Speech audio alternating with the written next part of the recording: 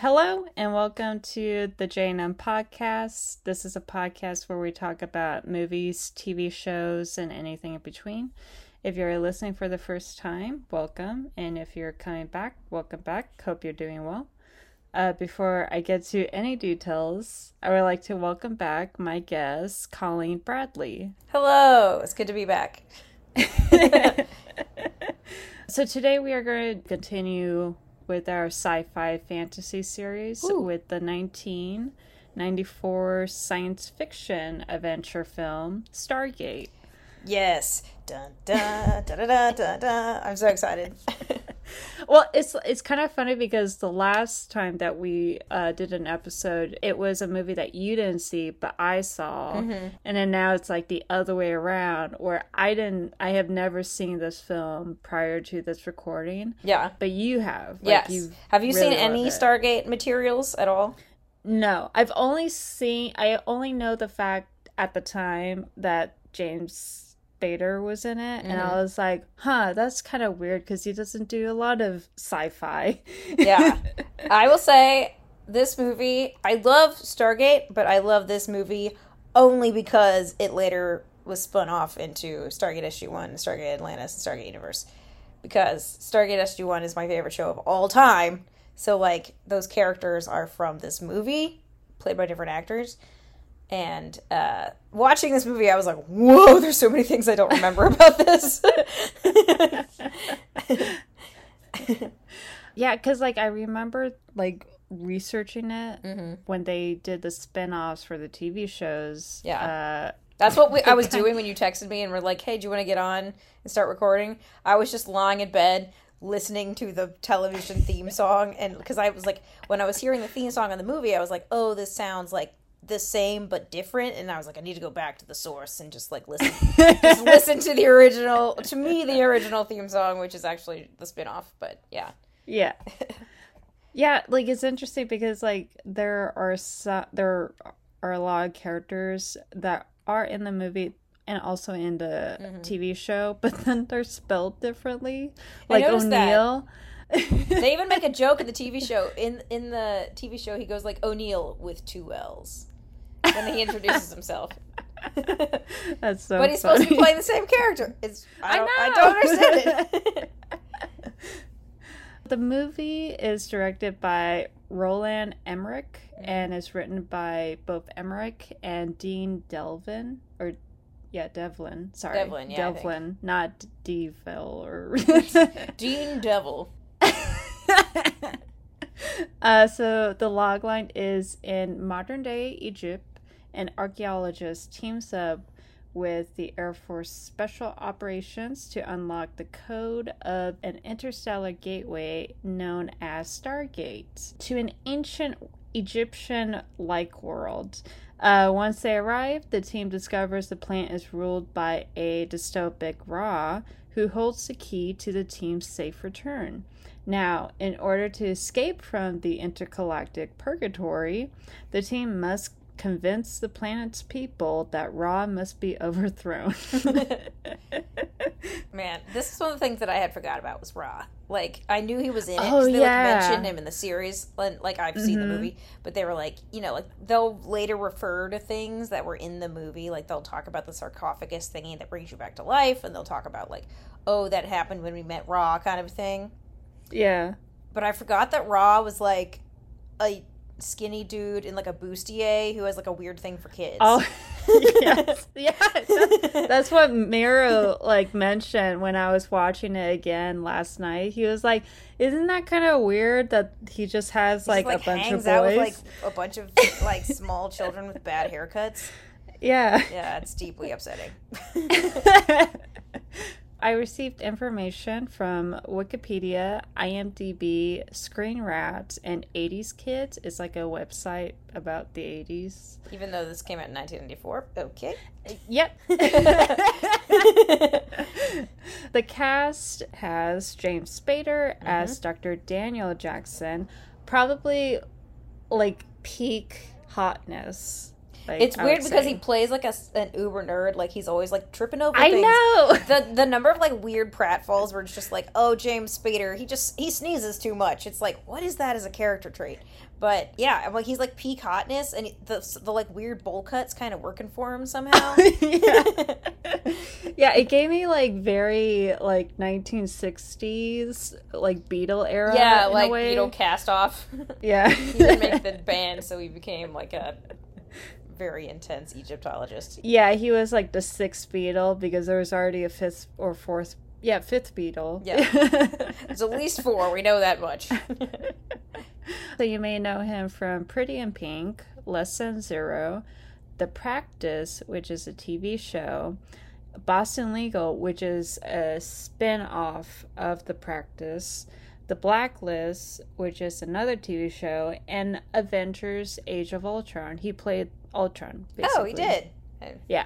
For some reason I didn't recognize that. Well, I mean, like, he was CGI. Obviously, yeah, no, I mean, man, James Spader's looking real different these days.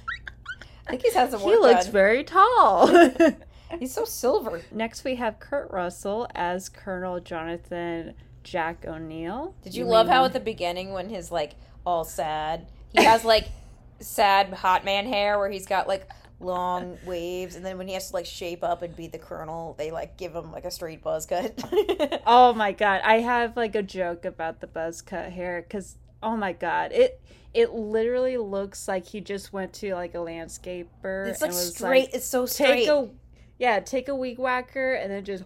I don't know if I've ever seen a white man with like regular white man textured hair with such an intense flat top. Like, how was that achieved? What is Kurt Russell's hair like?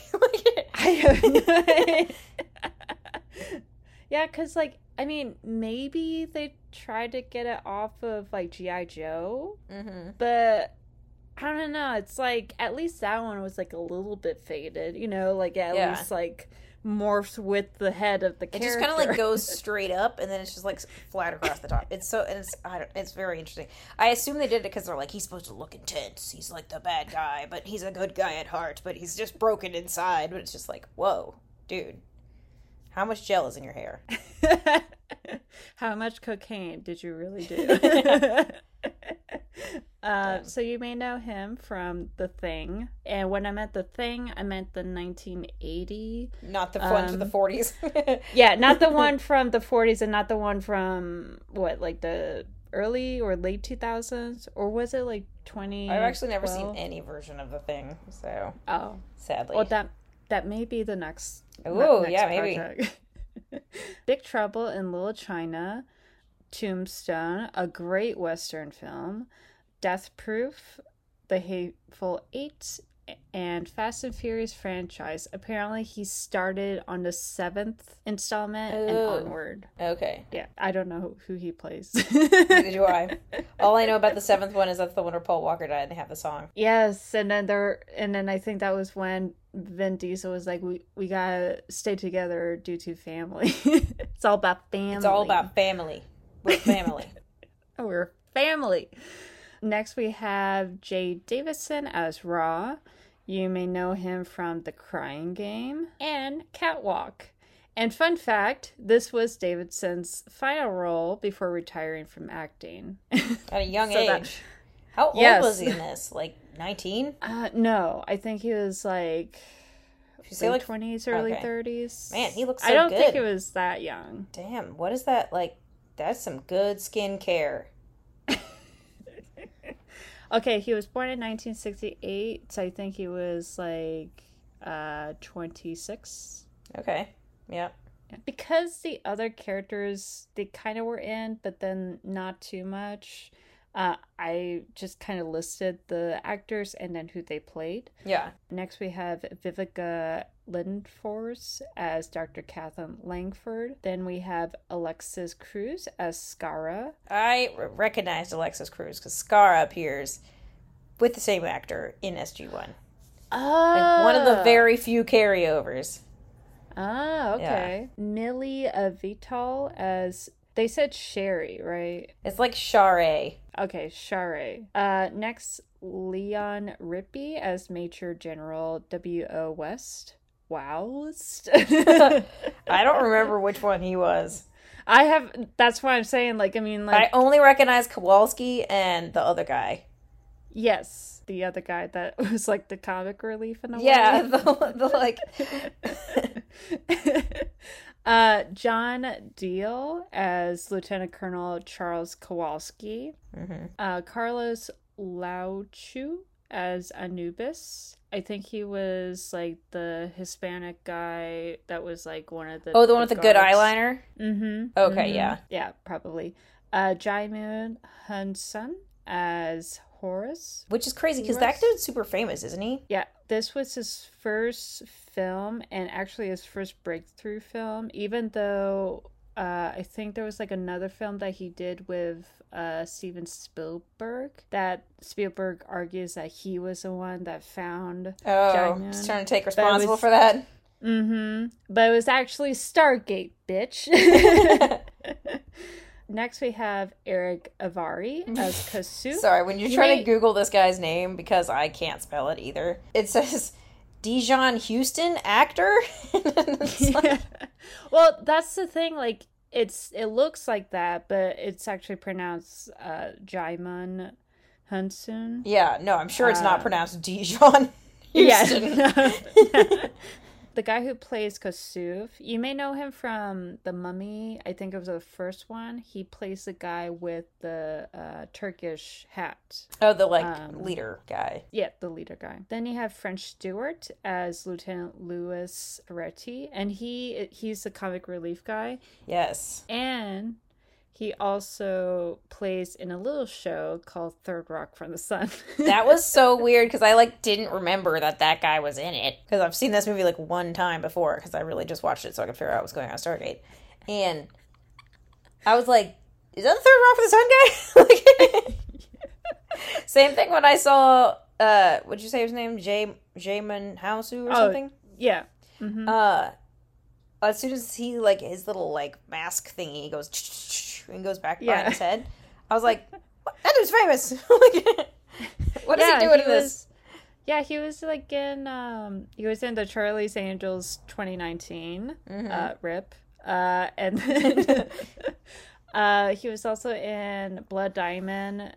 I think he got nominated for an Oscar for that role. Damn. Yeah.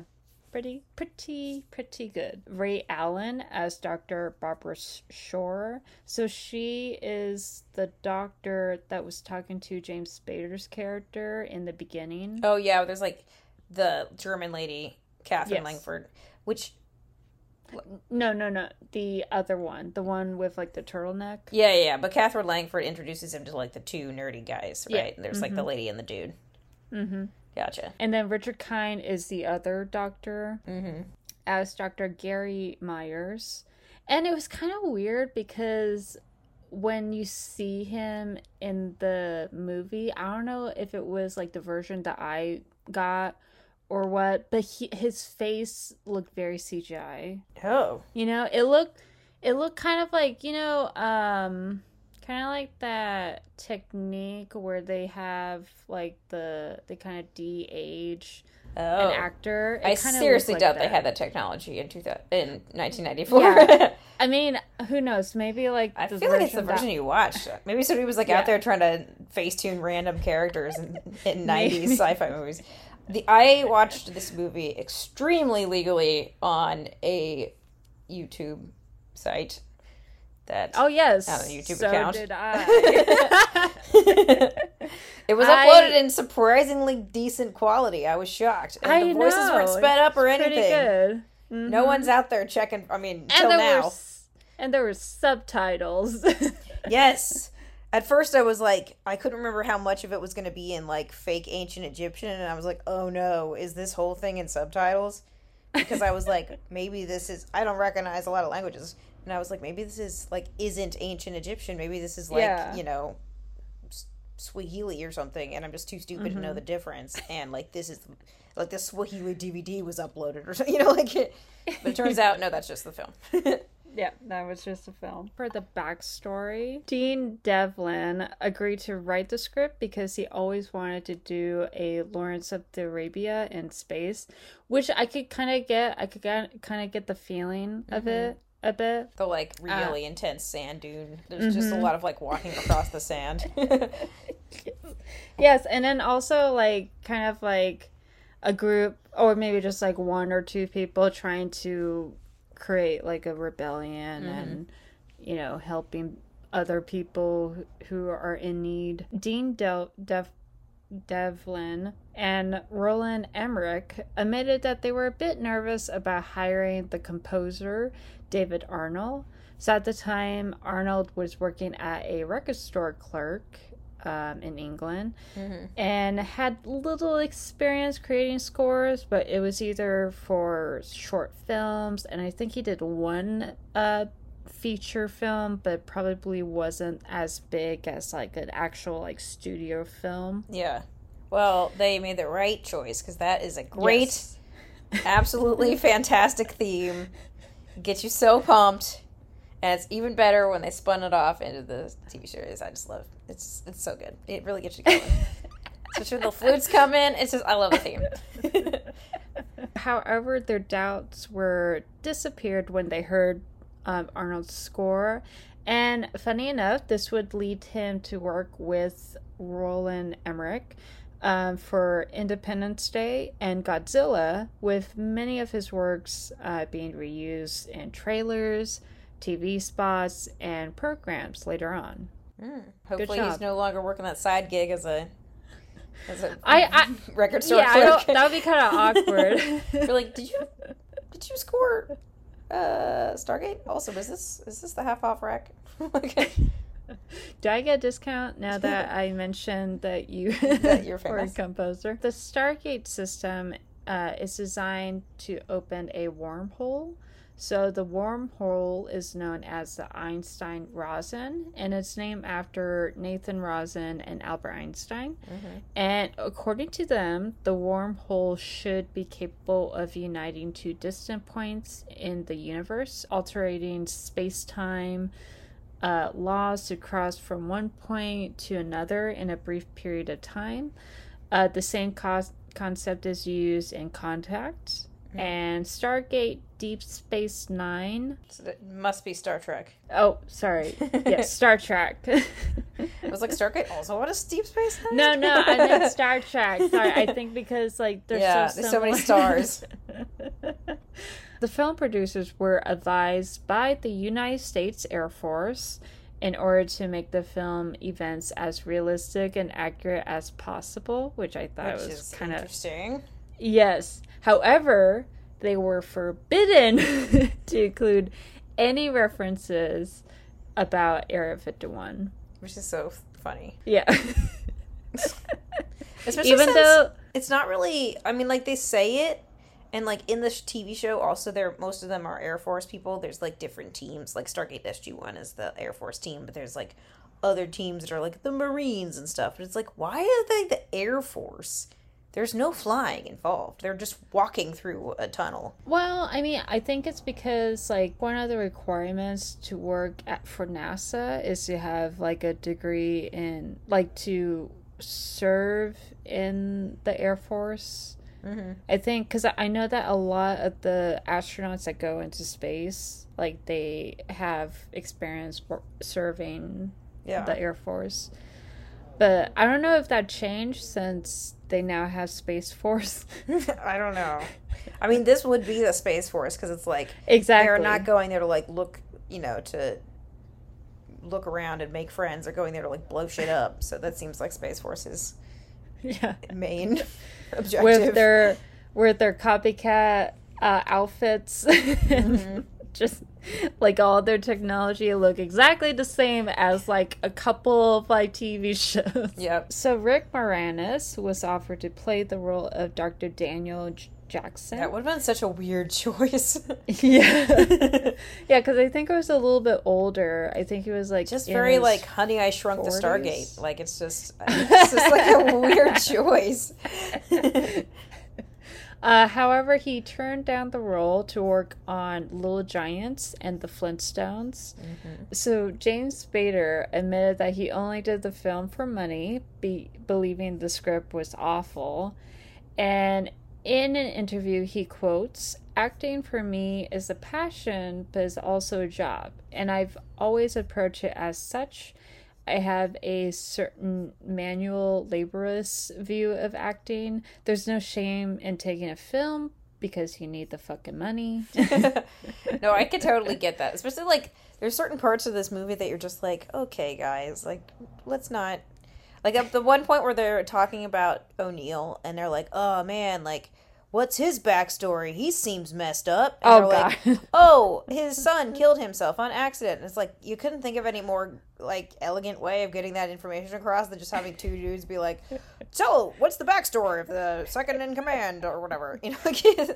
Yeah, and also, like, saying it out loud so much that, like, someone walking their dog could hear it. Like, I know, and it's like, I feel like they could have easily you almost get there by the fact that he's, like, sad and in his son's room, and he's, like, got his gun. You're like, oh, maybe he's gonna, like, commit suicide with the gun. And then you're like, oh, okay, later on when he, like, starts freaking out on Skara for having a gun, you're like, oh, gun violence. He's against it. He's in the military. This seems like a conflict of interest. But the fact that they have to be like, the audience would like to know what's his damage. It's like so much. yeah, I mean, there are moments like that where it's like, okay, like, you could have just show instead of tell, but, you know, I mean, maybe, I don't know about Devlin's experience prior to this, so who knows. And James Spader also noted that the original screenplay was awful enough to intrigue him, which is why he decided to take on the role. And then when he met Roland, he was inspired by the director's passion that he decided to take on. And he also decided to work on the film because he felt the energy and craziness of making such a film, this type of film, would translate into. I think it's mainly because it's like, it's bad screenplay in terms of, like, writing, but just, like, the idea of space and, like, kind of explaining all the stuff that's happening, I think that's what intrigued him. And, like, there's good stuff in there, you know? Like, the ideas are good. Like, there's a reason they were able to make a 10-season show and then 2 more spin-offs off of this. Because it's like, oh, what if they traveled through space, but all we have to do is, like, CGI some water into a circle, and we don't have to, like, come up with spaceships and stuff. And it's like, of course they made a TV series. It's so cheap, and it's so good. And it's crazy. Most of the planets that aren't Abydos, which ends up being what they call this planet that they go to, mostly all look like Canada. So Sir John Gielgud was on the possibility list for Raw. And for those of you who don't know who he is the butler in the 1981 film Author, to which he received an Oscar for his role. And it was kind of like a surprising Oscar, because his role wasn't like that, like, inspiring, but I don't know. I think I was, like, a little too young to understand what was happening. It seems like they went in a real different direction for Raw then. I know, this was the other choice. Yes, because he is a white old guy. Yeah, instead of, like, a ethnically ambiguous, like, sorry, there's somebody really loud just went past my window. Oh, no worries. Instead of a ethnically ambiguous, like, young hot guy. Yes. It's like, they were like, well, if we can't do this, we'll go in completely the other direction. Yeah. Fuck being, like, consistent with who the aliens are taking over. Yeah. How are they going to justify this, like, 60-year-old blindingly white dude being from ancient Egypt? I have no idea. I know that, like, northern Africans have, like, lighter skin, but not, like, English person light skin. And then also they would have to take him if he was, like, maybe in, like, 1920s instead of 8000 BC. You know what I mean?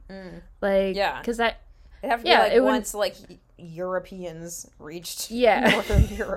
Northern Africa. Because they, like, do it Yeah. in, like, it's, like, what, 10,000 BC? So it's, like, before... Yeah, it was like 8,000 BC. Yeah, it's, like, before most, like, civilization, like, real, you know, built-up city-type civilizations. Yeah. Everybody's, like, living in the desert, and, like, 10,000 BC, like... I'm really bad at my ancient history, but, like, that's, like, back when there's, like, I don't know, 2 people on Earth. There's, like, 12 dudes hanging around on Earth, right? No, that was, like, when, I think it was, like, when they're either starting to build the pyramids, or I think it was around that time that they were doing, you know, stuff. I just Googled 10,000 BC, and it's also a 2008 film by, guess who? Roland Emmerich. Oh my goodness! Yeah. Jay Davidson disliked the attention he received after The Crying Game, causing him to be reluctant to take on the role of Ra. So he demanded $1 million to play for this role, thinking that the producers were not going to accept the proposition. However, the producers accepted it, and he was like, damn, now I guess I gotta do it. Yeah, so he was like, oh, okay, I guess I'll do it. And during the shooting, he struggled to remember his lines, to which production had to provide cue cards, which, you know, Which, I get to be it. fair, his lines are all in, like, a weird fake version of ancient Egyptian, so Yeah. that would be, it's a lot harder to remember that than, like, English. Yeah, I mean, like, there are a lot of actors who do cue cards. Like, I mean, Marlon Brando did that. I mean, That's all but he's kind of like an remember. infamous example where he's like Marlon Brando just like refuse to learn his lines. Hey, at least it's not as bad as Steven Seagal that refused to do rehearsals and then just walks out of a yacht and then just collapsed, went to the wrong door and then just falls into the ocean. Wow, what is that from? I've never heard that story.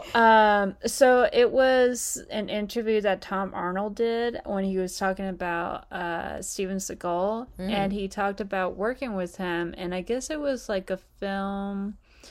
I think it was a film with DMX, and Tom Arnold was in a scene with him, and I guess the director wanted to do blocking to do rehearsals before they shoot, and then Steven was like, "Oh, I don't need to do that. I know I know where to go." And I was like, "Oh, okay." And so they shot the scene, and instead of going to the door that he was supposed to go, he actually went to a different door, and that door led basically to the ocean, because they were kind of like on like a riverboat. It was like those boat houses. So he just like opened the door and then just falls into the ocean. Man, that's so dumb. Yep. So I mean, like, I get it with Jay Davidson. Like, it was hard. So he's not a diva. And Jay also despised the costumes that he wore so much that on the last day of shooting his scenes and he was wrapped for the project, he basically just stripped naked on set without going to his trailer. I mean, that does sound like diva behavior. Yeah, I mean, okay, maybe he's like in the middle, you know? Like, the outfit wasn't even that bad. He was just wearing like a weird little bustier and like a weird hat thing. Yeah, I mean, I do have an explanation as to why there's a bustier issue. Yeah. For the wardrobe and the cinematography, they had to work around Davidson's nipple rings because he refused to remove them. Couldn't they just be like ancient Egyptians who were also aliens had like sick nipple rings? I have no idea. I mean, I don't know if they were trying to be accurate, which I don't know. I mean, I could ask. Excuse me, Roland, what's up? And he argued that he just got them done and removing them would close the holes up, basically. So that's why he has a bustier for the majority of the film. After the film, Jay retired from acting, claiming that he hated fame he received, and yeah, that was it. What did he go on to do after that? Did he become like a dentist or something? I think like the last time someone checked on him, we gotta go check in on this guy every so often. No, but like I mean, in terms of like reporting, like people who would go and interview him. I think the last time they talked to him was like a few years ago, and I think he was like a fashion stylist. Gotcha. So he's doing other things. Yeah, he's doing other It's not like he retired from acting in a huff and then like started working at Ralph's or something. No. This is French Stewart's film debut. And funny enough, 2 years later, he will star in a little show called Third Rock from the Sun. He is also the only actor to appear both in Stargate and Stargate Universe. And he also played 2 different characters. So in this film, he played the military personnel. But then in Stargate Universe Alliances, he played Dr. Andrew Colville. Or Coville. Didn't remember that person. Yeah, I don't remember. I don't even know that person. Richard Kind is the only actor to appear both in Stargate and Stargate Atlantis. And in the film, the planet the team visited is never actually referred to by name. And it wasn't until the TV spinoff, Stargate SG-1, that it was revealed that the planet's name was Abydos. Abydos, right? Yep. Abydos. Which is, I think, like an ancient city in Egypt. I don't know. I went to the Met recently, and they had a bunch of stuff that like was referencing Abydos, and I was like, oh, okay, that's real. Oh. That's a real place.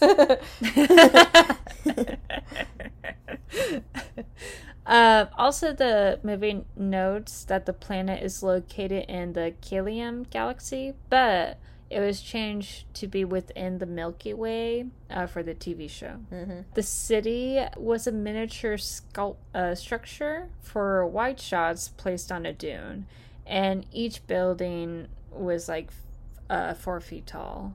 Oh, okay. That's cute. The pyramids and headdress sculptures were fabricated in an industrial complex in North Hollywood on Lincoln Boulevard. I used to work on Lincoln Boulevard. I am familiar. Oh. Yep. I hated that job. Shout out to Shirley. You were a bitch. Oh. The horse-like creatures on the planet were actually Clydesdale horses with external costumes draped over them. This actually made me realize how few times in this show there are animals. Like, there's 10 seasons of Stargate SG-1, and I don't really remember seeing animals almost ever. You know, like, occasionally there's, like, actual horses and, like, actual dogs, but really they only come across, like, people on other planets. And sometimes there's, like, a loose definition of people. Like, sometimes those people are made of, like, crystals or whatever, but they're very rarely, like, birds. You know? Like, yeah.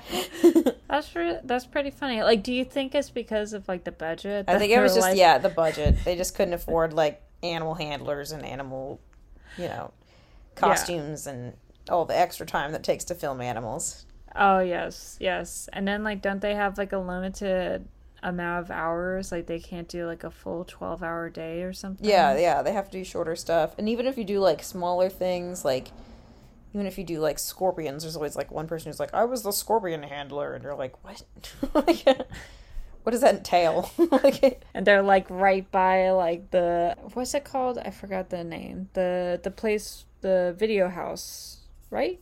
Video house? Video. It's like the place where like the director and the Video Village?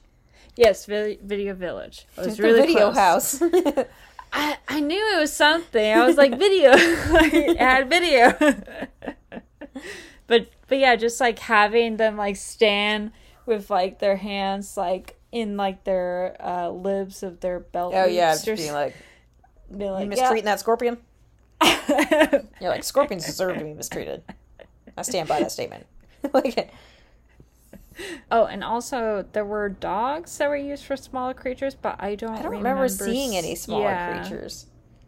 I mean, maybe the food, but it's like, wouldn't that just be a prop? Like, yeah, you wouldn't put a chihuahua in that. Okay, just lay dead.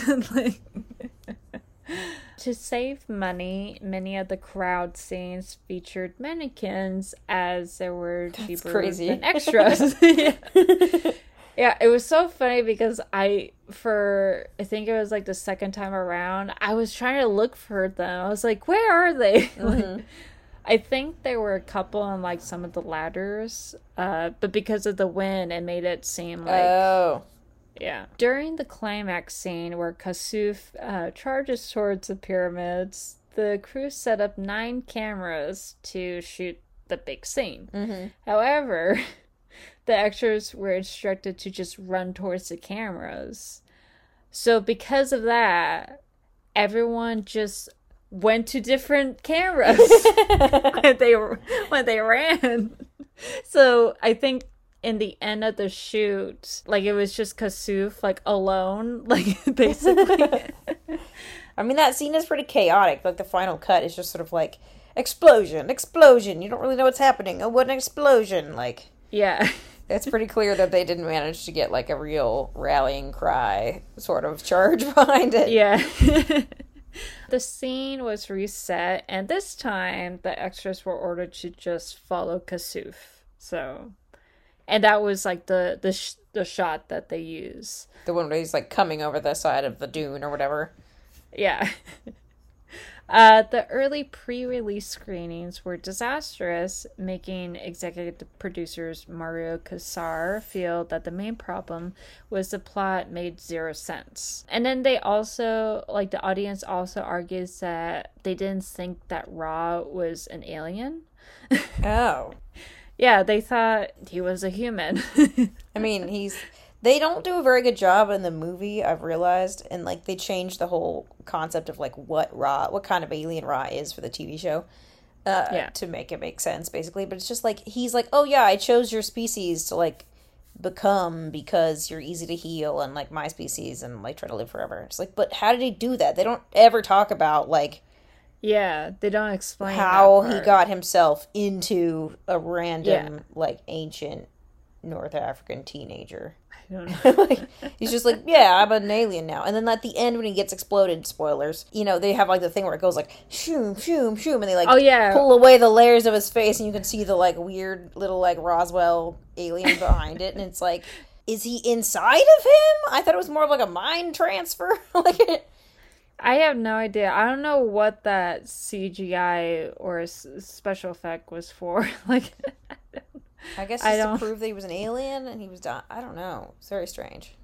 Yeah. So they added the shot in the beginning of where the alien takes over the boy in the beginning, just to kind of give Ra's backstory a bit. He also decided to have the Ra's character, his dialogue subtitled, because I guess they didn't subtitle it in the beginning. They just had him just go like blah blah blah blah. Yeah, they blah blah blah blah blah blah. And he has that weird gravelly voice where every time someone's an alien in this and in the TV series, they suddenly get a really deep voice. It's really weird.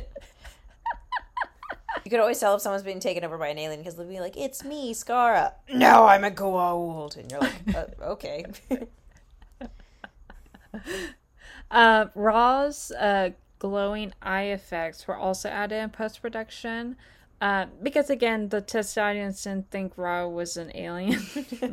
And then they also alters Ra's voice as like an afterthought during post-production. And I think during shooting, Jay felt that his performance wasn't good enough and was like horrible. And I guess like when he finally saw the final cut of the film, he was glad that the team made the adjustments to his character. Because I feel like if they didn't, I think this would have been like a Razzie nominated film. You know? Yeah, he just doesn't, he's not a very imposing figure physically. So you need something to make him like more scary. Yeah, because he is a because Jay Davison is a guy, but he has like very soft features. Yeah, so he's got very feminine features. And Mhm. also, like, Rod doesn't do anything really in the film. Like, he walks around and, like, commands people, but he's not stabbing people in the heart or anything, like, overtly, like, aggressive. Yeah, because I think the closest to aggression is like that electric He does the, shock like, that he does. yeah, the, like, Vader electric hand or whatever. No, that's like, that guy with the cape. I forgot. It's like that guy with the cape that is like the actual controller of Darth Vader. Oh, Palpatine. Yes, Palpatine. I thought you were talking about, like, Batman or something. No. The guy with the cape. I was like, who? No, the guy that is like, do it. Oh, yeah. Do it. Do it. It's me, Palpatine. Just do it. I wish you spoke like that. So for marketing, the producers decided to create a website for the film, which was set up by Dean Delvin himself. And the site consisted of photos and several written promos for the film. And this made Stargate to become the very first film to have a website of its own. Remember when, like, movies had websites? I know, and I was like, whoa. Man, I wish do they still have a copy of it somewhere in, like, the Wayback Machine or anything? That would be so dope to see. I don't know. I know that Galaxy Quest still has it, but maybe there's like a website that still has like the archived version of it or something. Yeah. And then they also had Hasbro release action figures of some of the characters, and I think it was Ra, O'Neill, and I think Skara and Jackson, I believe. During the theatrical release in Mexico, the title was changed to La Puerta del Tiempo, which means the Gate of Time. Not really the same thing as the Stargate, but okay. Yeah. So, because of the name change, some moviegoers mistakenly thought the faraway planet the squad goes to is just a very early time of Egypt, like even before ancient Egypt is what they thought. And almost kind of like a time machine rather than just them going from one point to another. Even though they spent all that time talking about it. So if those people are asleep in the theater during that part? I have Because they literally have that whole part where they got that weird little like acrylic map and they're like, this is where we are. Zoop, zoop, zoop, zoop, zoop, zoop, zoop. This is where we're going. And he like does the whole thing where he like draws the 6 points to show where you're going in a cube. Where were they for those 20 minutes of the film? Well, I mean, like, for stuff like this, because I know, like, someone, I think it was, like, Vox or someone talked about it, where, when an English word or, like, an English, like, product is translated to, like, a particular language, it sometimes gets lost in translation, because I think because Stargate isn't an actual word in Spanish, that they're like, okay, like, how do we say it's Stargate, but, you know, not just say Stargate, you know? So I think because of that, they had to translate it. And maybe when they translated the English, you know, audio to Spanish, I think it sounds like they didn't have a very good translator, because I know that Spanish has a word for space. I don't know what it is, but I guarantee they have one. So why didn't they go with space door or something? I'm pretty sure that So as a result, many of the viewers were a little confused of the timeline, and surprisingly, the film experienced a lawsuit. So a high school teacher named Omar Zudi claimed a 1995 copyright infringement lawsuit that virtually the entire film was stolen from a manuscript he began writing as a college student. So though Zudi never personally submitted his manuscript to Roland Nordine, he claimed he submitted it to 20th Century Fox, who rejected it in 1984, and 5 years later, before Emmerich and Devlin ever met. The lawsuit alleges that Studio Canal acquired a copy of the manuscript and some years later hired Emmerich and Devlin to make Stargate using Zudi's ideas. So Zudi sued Emmerich, Devlin, the film's producers, Studio Canal, and MGM for $140 million. Whoa. I mean, the movie wasn't that popular. Let's calm down, sir. It's like, take it back. Maybe he had like a lawyer does, like, we could like bump it up a little bit. Maybe. Yeah, they're probably like, we'll serve for like 140 and you'll get like 2. Basically. But in 1997, the case was settled out of court for $50,000. Yeah. So he got that was a way less than he asked for. Yeah. That's like, did they even cover his like lawyer fees? That's crazy. I doubt that. I mean, maybe 10,000 went to the lawyers. So, and then probably like the time it took and everything. All those billable hours.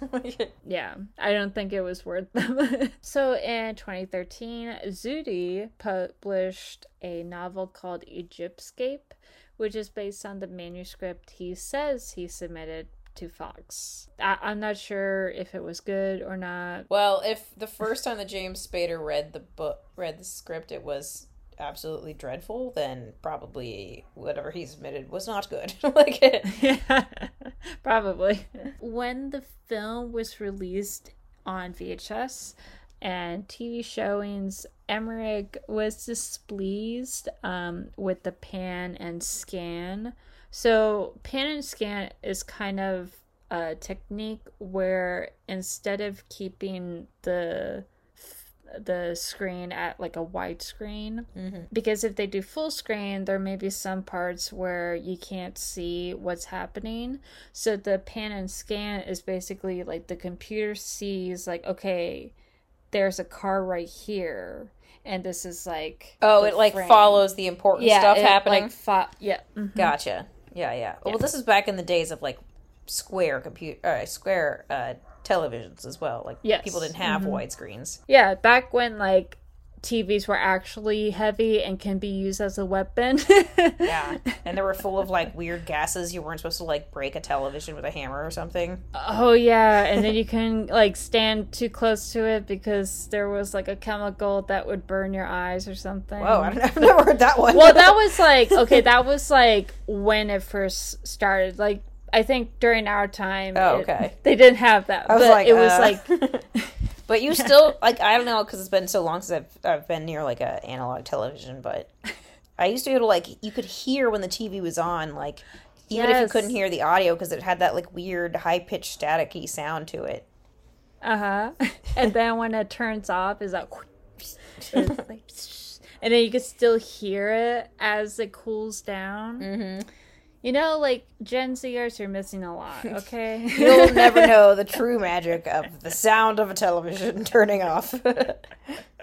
And the struggle to get it up the stairs. I'm just kidding. Like, you didn't miss anything.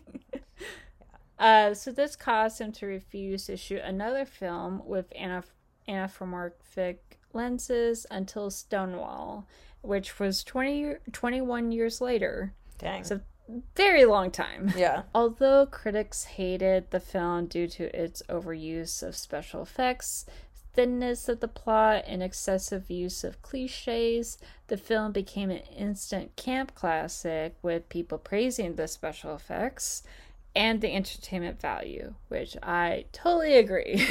Yeah, and like the cheesy special effects make it work as a TV show later on, because then they're like, oh, they didn't even have to dumb it down for the TV show. They just used the same special effects. It's like there was no like high level of like quality in ADHD. No, like at some point it just like they're like, what if we make his eyes like slightly wider than they should be? Like, oh yeah, aliens. Emmerich had initially envisioned his film to be part of like a trilogy, and I guess like the trilogy was to have the first film kind of be like a type of film that explains what's the world, what the world is and what is Stargate. And I think the second film was for them to go back to Earth, and then there's like a problem in there or something like that. And I think the third one was like something that had to clash with different universes or something. I know that this is a point of contention for the people who wrote the movies versus the people who wrote the TV series, because I don't think the people who wrote the movies were like really consulted at all when they made the TV series. They were sort of like rudely edged out. Yeah. Which obviously would upset me as well. I love the TV series so much, so I can't like argue that I wish they had done these 3 movies instead of that television series that I love. But I know that they have always been trying to like do these TV series or do this these movies instead. And every time they say they're gonna like, they always are like threatening to like reboot the Stargate franchise. And I'm like, stop making movies. Make some movies you want to. Knock yourselves out. But let's get back to the nitty gritty and like, let's do some more TV series. I'm there for it. I want like, 10 more seasons. Let's go. But they always like want to get back to like what they see as like the pure version of Stargate, which is like the idea that's in the movie where Ra is like some weird child molester who was like the last of his species or something. Instead of being like one of many Egyptian god people who are actually like weird snakes that can take over your mind. Oh, wow. Wait, did it like turn into like a religious thing? Because that's very like Catholic. So they always like the Goa'uld, which is what they call the race of aliens in the TV series that are like the snaky people. They're like little snake things, and they can go into your spine and like take over your mind and control your body. But they also tend to pose as like gods, so like it's mostly Egyptian gods, and then like subjugate primitive human species, like humans that they have like taken away from Earth and stuck on another planet like long before the modern age, and then taught them to be like worshippers of them and slaves and stuff. Like there's like different species. They go to many different planets, and there's like people from all over Earth, like different like races of people from all over Earth that all have like these weird like fake Egyptian gods as like their rulers. And so like the thing of the TV series is like getting all the people on these different planets to realize that these guys are like bad and not gods, and we should revolt against them, kind of thing. But yeah, it does have a lot of like religious things. Then later, after they defeat the Goa'uld, spoilers for season 8 of Stargate SG-1, they like basically didn't think they were going to get renewed, and they defeated the bad guys that they'd been fighting for like a movie and 8 seasons, and we're like, oh crap, we got renewed. What do we do now? So then they had another separate species of aliens that were also bad guys that were also posing as gods. They didn't really think that hard about it. I wish they had gone in a different direction for that. If you ever want to talk about Stargate SG-1, I'm there. Anyways, back to the film. But yeah, like so he always wanted to do like a trilogy of this film. However, I'm assuming because like it was panned by critics, even though it made like success in terms of box office. The second and third film were never developed, although there have been talks of a potential sequel since 2006. It was revealed in 2016 that the relaunch was not going to happen. And due to the success of the film, TV spin-offs were created, starting with the Stargate SG-1 in 1997. The show was a continuation of the film and lasted for 10 seasons, which I did not know it lasted that long. Yeah, dude, it ended in like 2007. Yeah. And then there were even like more spin-offs after that, with like a comic book series and other TV films and TV Yeah, they tried to shows. reboot it again like 2-ish years ago with Stargate Origins, which is like a weird like series of very short episodes. I've never seen it, but public consensus is that it's very bad. But it's about like the lady at the beginning, the old lady who comes and finds James Spader, you know, she's like in the 20s, she's in like ancient, or she's just not in ancient Egypt. She's like digging stuff up in Egypt with her father. It's all about her life in like the 30s and 40s.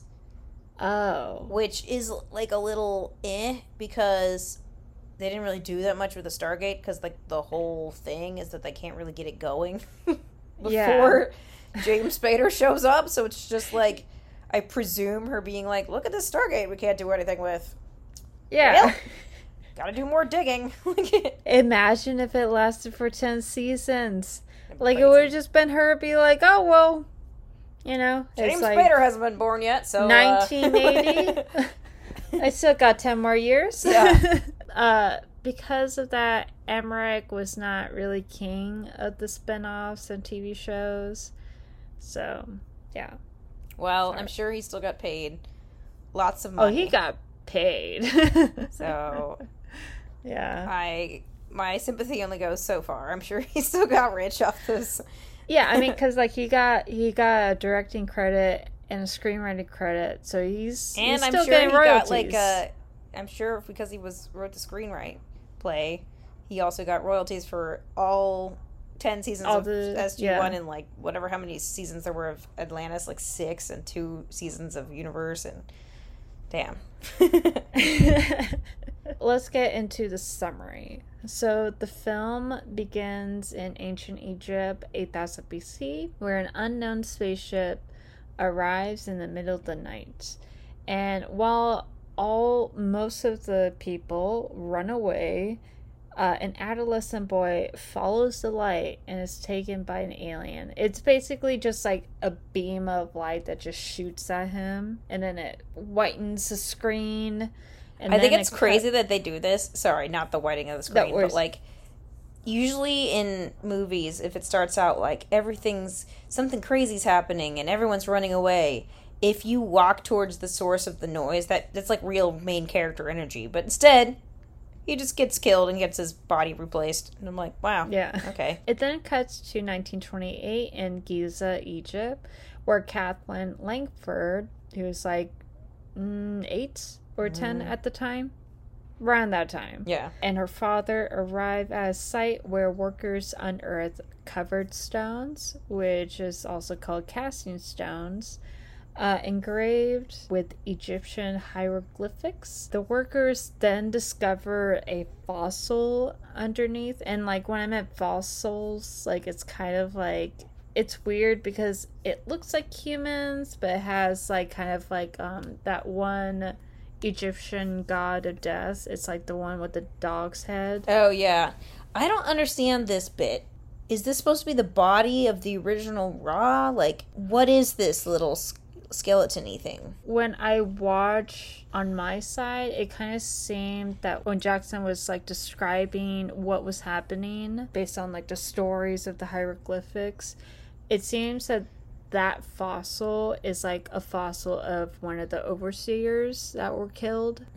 So why does he have a dog's head? I think that was like his mask, probably. Oh, gotcha. Yeah. It wasn't clear from the way that the the thingy looks like that was metal and not like also bone. Yeah, it was a bit weird.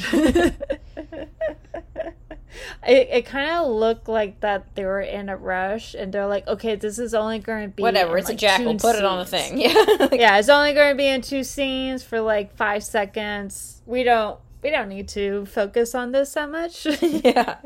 We need to focus on the pyramid. While like the workers are like, oh my god, like there's like stuff and there's this big ring, Catherine is intrigued and then she's like I just really like furrowing her brow and just Really yeah. like, I'm gonna spend the next 80 years thinking about this big circle. And then it cuts again to 1994 in New York City, where an Egyptologist and linguistics, Dr. Daniel Jackson, tries to discuss the Egyptian hieroglyphics and stating that, due to his findings, they actually didn't create the pyramids. And then everyone in the room, which is just a bunch of old men, and maybe a couple women. It's, like, not clear if this is, like, an official lecture. Like, yeah. Who are all these people that showed up? Like, clearly, he must have given some indication of his, like, views beforehand. Like, you wouldn't show up to a speech by some guy, an Egyptologist, and then be, like, surprised when they're like, I'm going to talk about how the pyramids aren't real. You'd be like, wait, was this not on the pamphlet beforehand? Yeah, because I don't even think, like, it was saying about, like, oh, are the pyramids, like, made by Egyptians, like, during that kind of, like, little, like, what's it called? That little, like, poster of, like, the meeting that's happening upstairs or something. Yeah. I just feel like it's so crazy that all these people are, like, probably professors or something. Yeah. I don't know why they're going to this thing, but they just get up and walk out. I'm like, how rude are you? Yeah, and then, like, all of them are like, oh, he's crazy, and then one of them is like, oh, was it aliens that created? And you're like, yeah, actually it was. Yeah, and Mira would step up and be like, yes, it was. Actually, I do have a video to show you. You do? No, not me, but just, like, imagining Miro. He's like, okay, like, we're gonna watch that one show called, like, Aliens something. Oh, yeah, like, the one with the guy with the crazy hair. Yes. When he's like, aliens. And then, like, as, like, the years go, his hair gets crazier and his skin gets tanner and tanner by the minute. And an older version of Catherine watches Dr. Jackson from the sidelines, but leaves with the rest of the people. And as Jackson leaves, he is lured by the door person to enter this limo in front of the building. And once inside, Catherine tells him that she believes in him and invites him to an undisclosed location for a secret project. And though he is unsure, she notes that he has nowhere to go and is broke. And he was given an eviction notice. And I was like, what the fuck? I know. Another classic example of just being like, here is your backstory. No further questions. Yeah. We are going to talk about it. So meanwhile, 2 military personnel arrive at Vermont or New Hampshire. I have no idea. It looked like one of them. Like, they're right next to each other. You could just go to any of them. They go to a home, and it's like the home of Colonel... With one L. Jack O'Neill. With one L, yes. It's also crazy to me that they decided to call him Jack O'Neill and then Jackson. Dr. Daniel Jackson. I'm like, why didn't it, like, Dr.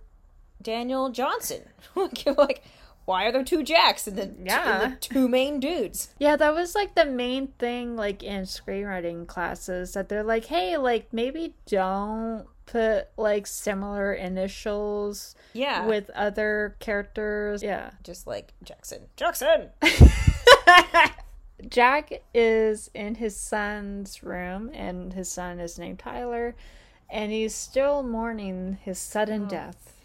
And his wife is, like, in the kitchen, and then when the military person arrives, they're like, oh, like, we need to talk to O'Neill. Is he around? And then she takes out a cigarette and is like, I guess he is. I mean, like, maybe not like this, but she was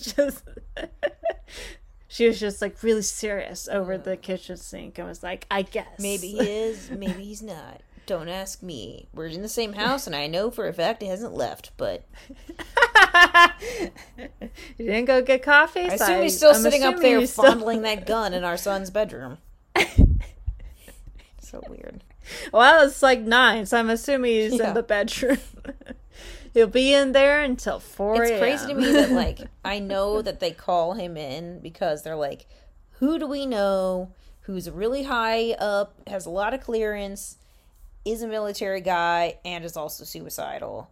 Oh, yeah, Jack O'Neill. Mm-hmm. Let's give him an assignment instead of giving him some mental health help. But it's insane that they're like, oh, he's, like, retired or something, and he recently had a family tragedy. Let's send him to space and have him blow up a planet. No. No. So, the personnel's, like, inform Jack that his position has been reactivated before leaving. And this is when, in case if you don't know what's going on, audience, if you're just in a rock somewhere out there, the senior officer informs the other officer that Jack's son died when he actually accidentally shot himself.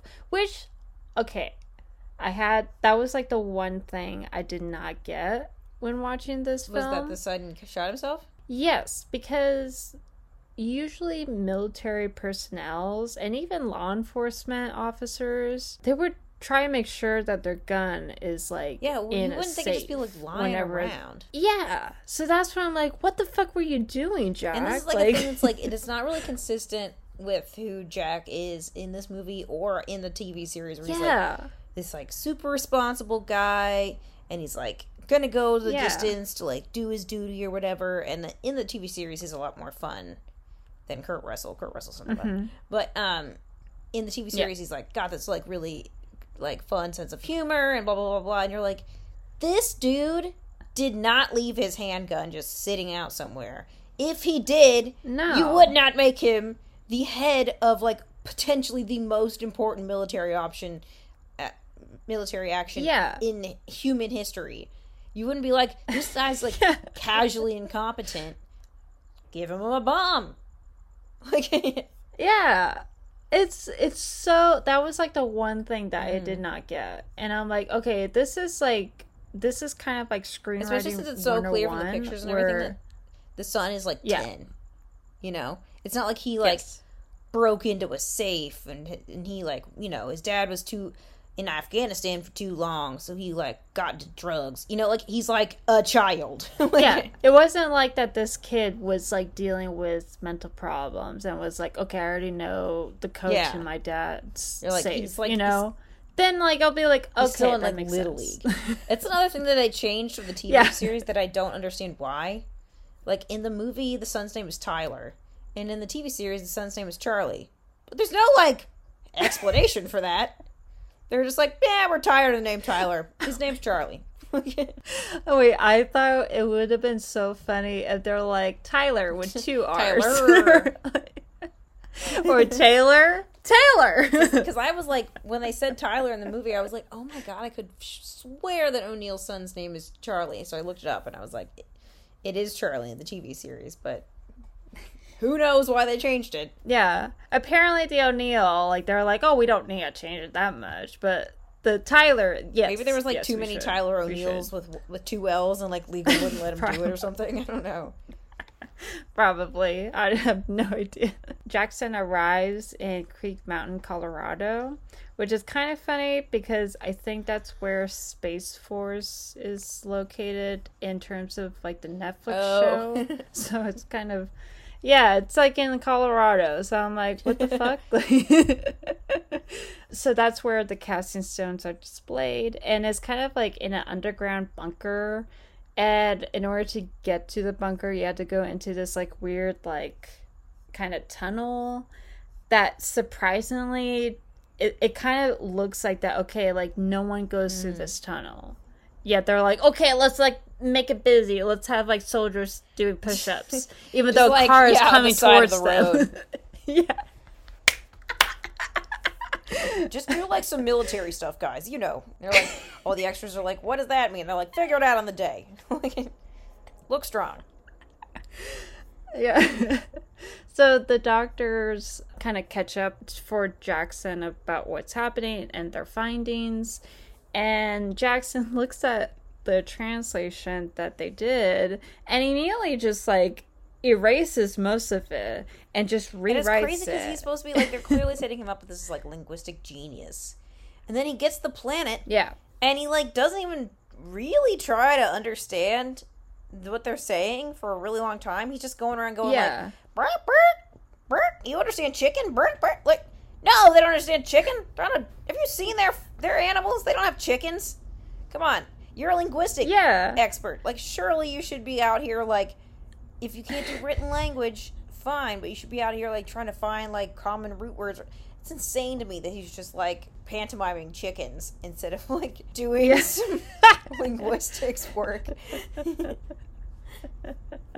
Based on his translation, it writes, millions years into the sky is Ra, sun god, sealed and buried for all time, his stargates.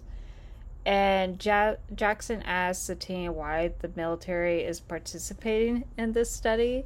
And then this is when O'Neill arrives with a G.I. Joe haircut.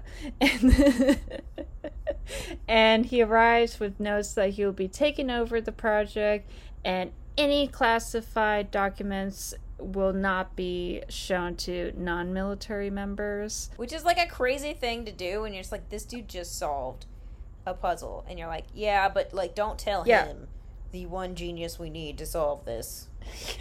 Anything else. Catherine tries to seek the answers of why this is happening, because I guess she had full ride control over the project, but O'Neill refuses to answer and just again leaves again. Later that night, Jackson, who is still in the casting stones room, struggles to figure out what is the stone's purpose, and while making coffee, he discovers a part of an article that shows the constellation of Orion. And then he compares it with the stones and discover it's like the same constellation to this one. This is something I don't understand. Later, like a scene later from what you're describing, they're like, it took you 2 days to figure out what it took them 2 years or whatever. So did they already know all this? Or did he just come across, like, he's like, oh, they're like star symbols, but then they're already set up. Like, they open the gate and they're already like set up to start dialing. So they must have already known that. All that they needed him for was to tell them what the like Earth symbol was. Why didn't you just bring him up to speed and then see if he could figure it out? Would have taken 13 fewer days. But it's just insane. That was so dumb. The next day, Jackson meets up with the Air Force personnel and the non-military personnel to explain his findings, and he describes that all the stones are a map, like this big map that they use as spatial coordinations. And when all 7 symbols are locked in on this ring, a wormhole opens connecting the Stargate with a distant planet. The 7th chevron is locked. They say that like 8,000 times during the series. They're always like, the first chevron is locked. When Catherine notes that Jackson solved the puzzle in 2 days compared to 2 years, the original Doctor notes that the symbol he writes isn't on the device, causing Jackson to question what device they're talking about. And then it's just like, everyone's just like looking at each other, and then the head commander is like, show him. And then, show them, boys. And then I think it was like O'Neill or Kowalski like just gets up, pushes the button, and then like opens this like just sort of small like he's window. Like writing on a whiteboard, and the whiteboard just kind of like goes into the ceiling, and they're like, yeah, there's a huge like missile silo behind this wall with a Stargate there, already ready to go. Like we've been typing in the chevrons while we've been talking. It's crazy. Yeah, we were actually testing you this entire time. It's insane. When Jackson discovers the 7th symbol they need to turn on the device, the team turns on the wormhole. And after a couple combinations, this liquid wormhole appears in the middle of the Stargate. And they... This also got me laughing too, because they bring in this robot that's probably like millions of dollars. And they just chuck it through the Stargate. Yes! It's crazy. And then a part of me was like, it would have been so funny if someone's like, oh, that's really expensive. I gotta go over there. Back. And then they just walk. We gotta get that thing. They burn through those things. Like in Stargate SG-1, they clearly just have like an unlimited budget on robots in the fake world, because they're just like, they call them malps, and they'll just be like, send the malp through, and like they're losing them left, right, and they're always like losing a malp or it broke on the way, or they're like, we didn't get any telemetry from the malp, and it's like, you guys just got an unlimited amount of robots? Or like every time we send something to, oh my god, there's a huge bug on my Is this a bug or is this a hair? Oh, it's a hair. I thought it was a bug. Never mind.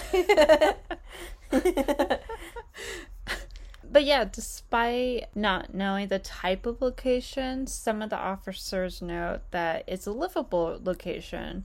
I guess that for some reason the robot senses things and it's like, oh yeah, like it's livable, it's got oxygen.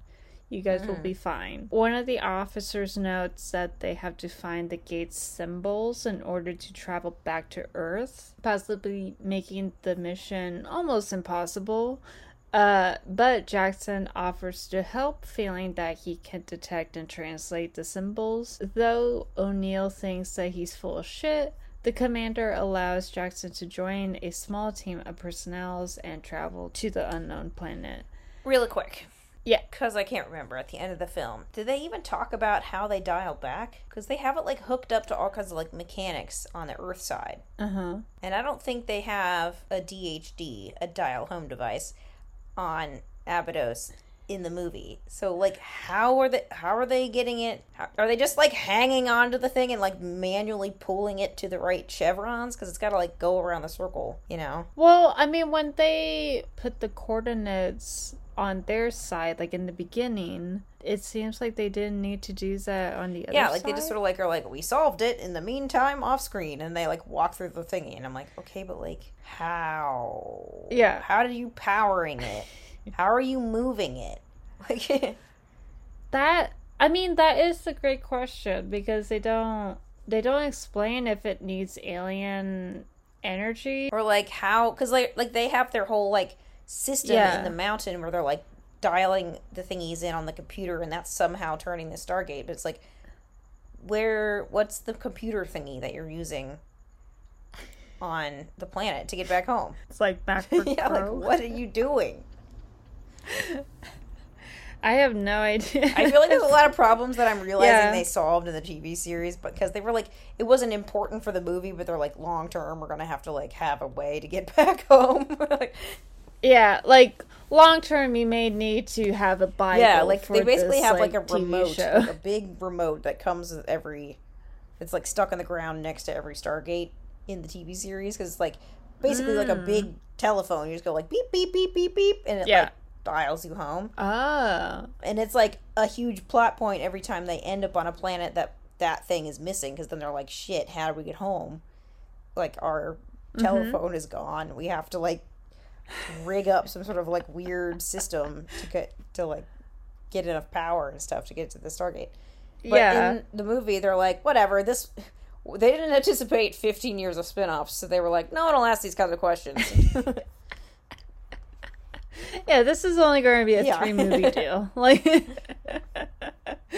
O'Neill goes to a private holding center where they keep this unknown fossil, and it's like the one that they found in 1928. And it's so funny because like it's just like this lone like soldier that's just like sitting on a like desk day in and day out guarding a fossil. Yeah. What are they thinking the fossil's gonna do? And then like O'Neill just like walks in. He could just walk in anytime he wants to. The commander follows him, and O'Neill informs the commander that adding Jackson into the team will just make their plan even more complicated. And then the commander says, "That's why I brought you here." And I'm like, but why? Yeah.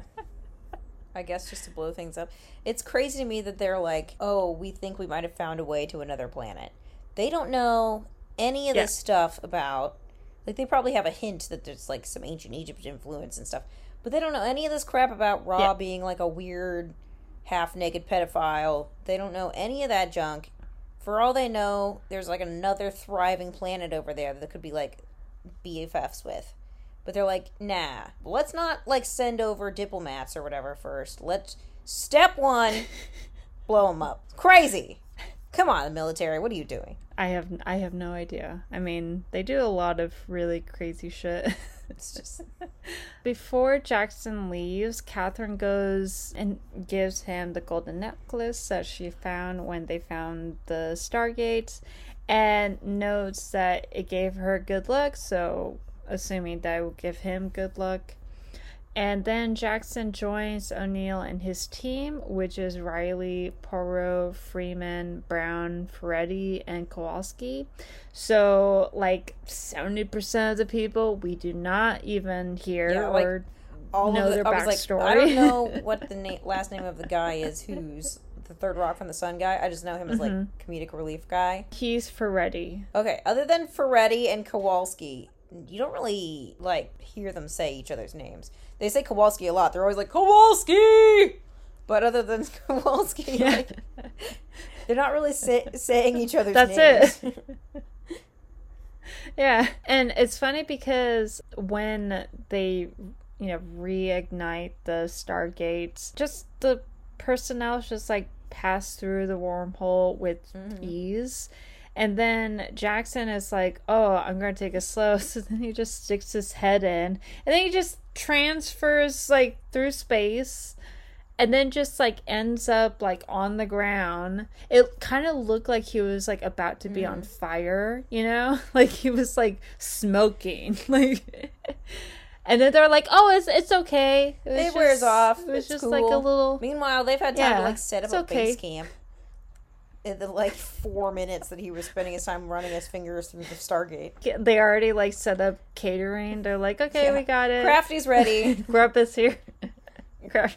Once all of them arrive at the planet, the gate shuts down and then leaves them in the darkness. And then they go, like, 5 minutes of just moving, like, 10 feet at a time. Like, they were just, like, move from one pillow, check the place, move it to another pillow, check it again. After all that, they make it outside to discover that the place that they arrive is a replica of the pyramids from Egypt. And despite the team settling in, O'Neill orders them to get ready and try to make contact, I believe, with, like, base camp, while ordering Jackson to turn the Stargate back on. And Jackson notes that it will be very difficult to turn it back on because he needs to look around to see if there's civilization nearby in order to find the codes. And then the markings will be on a tablet that he needs to be on in order for it to make the right coordinates. He has to find, like, written down instructions, basically. It's crazy to me that the military guys get mad at him, and they're like, you said you could get us back. And it's like, they were clearly going to send you guys with or without Jackson. Yeah. He's, like, obviously a better option to get back than just you idiots. But also, like, why did they think he'd just know how to do it? Like, yeah. Also, they even told them, like, oh, this might be an impossible mission. Like, you guys may never come back if we do this. So they knew going into it that they may not come back. Yeah, they still get, like, real pissy about it when he's like, I would like to see the instructions, please. Yeah. So while relaxing, Jackson spots foot tracks and then finds this buffalo-like animal. However, the team catches up to him and it's like, oh, don't touch it. Like, it's like a dangerous creature. But then Jackson's like, oh no, it's domesticated. Look, it's got a harness. But then the animal becomes startled and runs away, dragging This felt like Jackson. one of those like comedy sequences of a bygone age, where it's just like, and now we'll just watch Jackson be like pulled across the dunes for a while. And it's just like this. It felt like it was in like the wrong film. It felt like something that would happen in like Jumanji or something. Yeah, or like a comedy. It's like the one like truly like farcical moment in the whole thing, and you're like, this is a weird sequence. Yeah. So once the Horus-like creature stops, the team notice a group of people working at this mine, and O'Neill orders Jackson to communicate with the civilians, arguing that he's a linguistic. But Jackson hesitates a hi. He's like, oh, hi, like, how are you? But the people become confused when the men just bow to him because he has the necklace of Ra. And so they're like, oh, like, you know, in terms of like indigenous people meeting white European people back in the 16th century, that they're like, oh, this must be God. Like, I know, like, in Aztec culture, they thought that Francis guy thought he was God because he landed on the day that they were told that some godlike was going to come. That's deeply unfortunate. Yes. It's just real bad timing for the people who were there. Yes. So because of that, they were like, oh, he might be the god that's supposed to come. So then they're all bowing to him. And then O'Neill tries to shake hands of Skara, who runs and brings his father Kasuf. And Kasuf tries to talk to the men, but Jackson notes that their language sounds familiar, but cannot pinpoint at what language Kasuf is saying. Yeah. And once they exchange water and food, Kasuf invites the team to their town. O'Neill orders one of his men to inform the rest of the team to guard the pyramid, noting that they are not sure how long they will be gone. As they walk, Jackson spots Shari. The woman. Shari. Spots Shari. I think they call her Shari or something. It's basically Sherry, but it's just Shari or something. This is another one they randomly changed the spelling of for the TV series. Because everyone was like, how do you say that? Once the group arrives at the city, the team learns that the people worship the god of Ra, who is the father of all creation. And before Jackson could talk to Kasuf, a sandstorm arrives, causing the villagers to blockade the city. And this is kind of a weird miscommunication, because O'Neill and his men think that the villagers are barricading them and taking them as prisoners.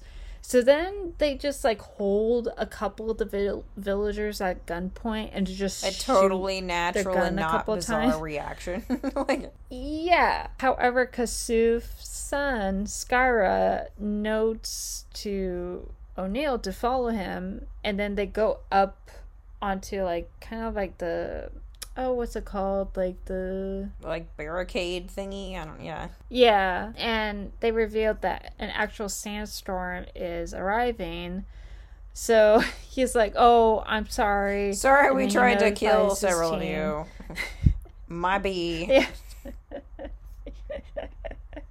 Back at the camp, the rest of the team seeks shelter in the pyramid while trying to receive a signal from O'Neill. That night, the villagers throw a group dinner and a party for the team, and O'Neill wonders if the villagers know any Egyptian culture, since the god is an Egyptian god. Jackson tries to write the symbol to Kasuf to kind of see if writing something could kind of help with the language, but Kasuf wipes the symbol away, making Jackson believe that writing is forbidden. And then just then, Kasuf orders a group of women to take Jackson to a room and clean him. And then once they leave, Kasuf's daughter, Shari, enters and then just begins to undress, hinting that she is Jackson's gift from her father. Jackson is like, oh no, you don't need to do that. But then she thinks oh, he doesn't like me. And then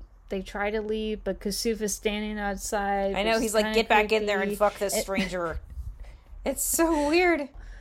Yeah, and Kasuf is like, oh, you don't like her? Kind of gesturing, oh, is this bad? But Jackson's like, oh, no, I like her. Thank you. Thanks for your daughter, my dude.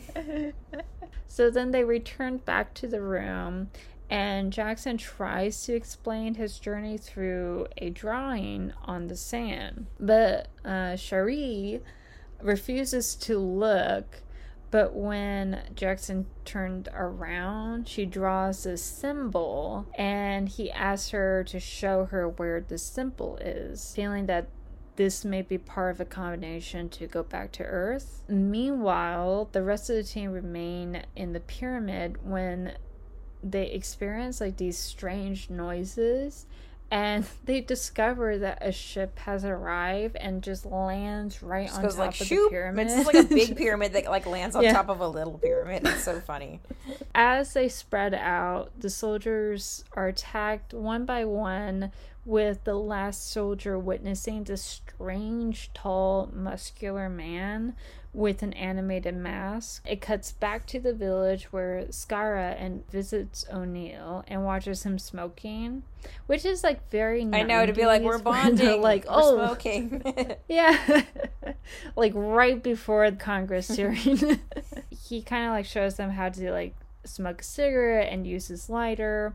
But then when Skara tries to use the gun, O'Neill like is like, no, don't touch it. It's the audience forbidden. knows about my tragic backstory now. Yeah.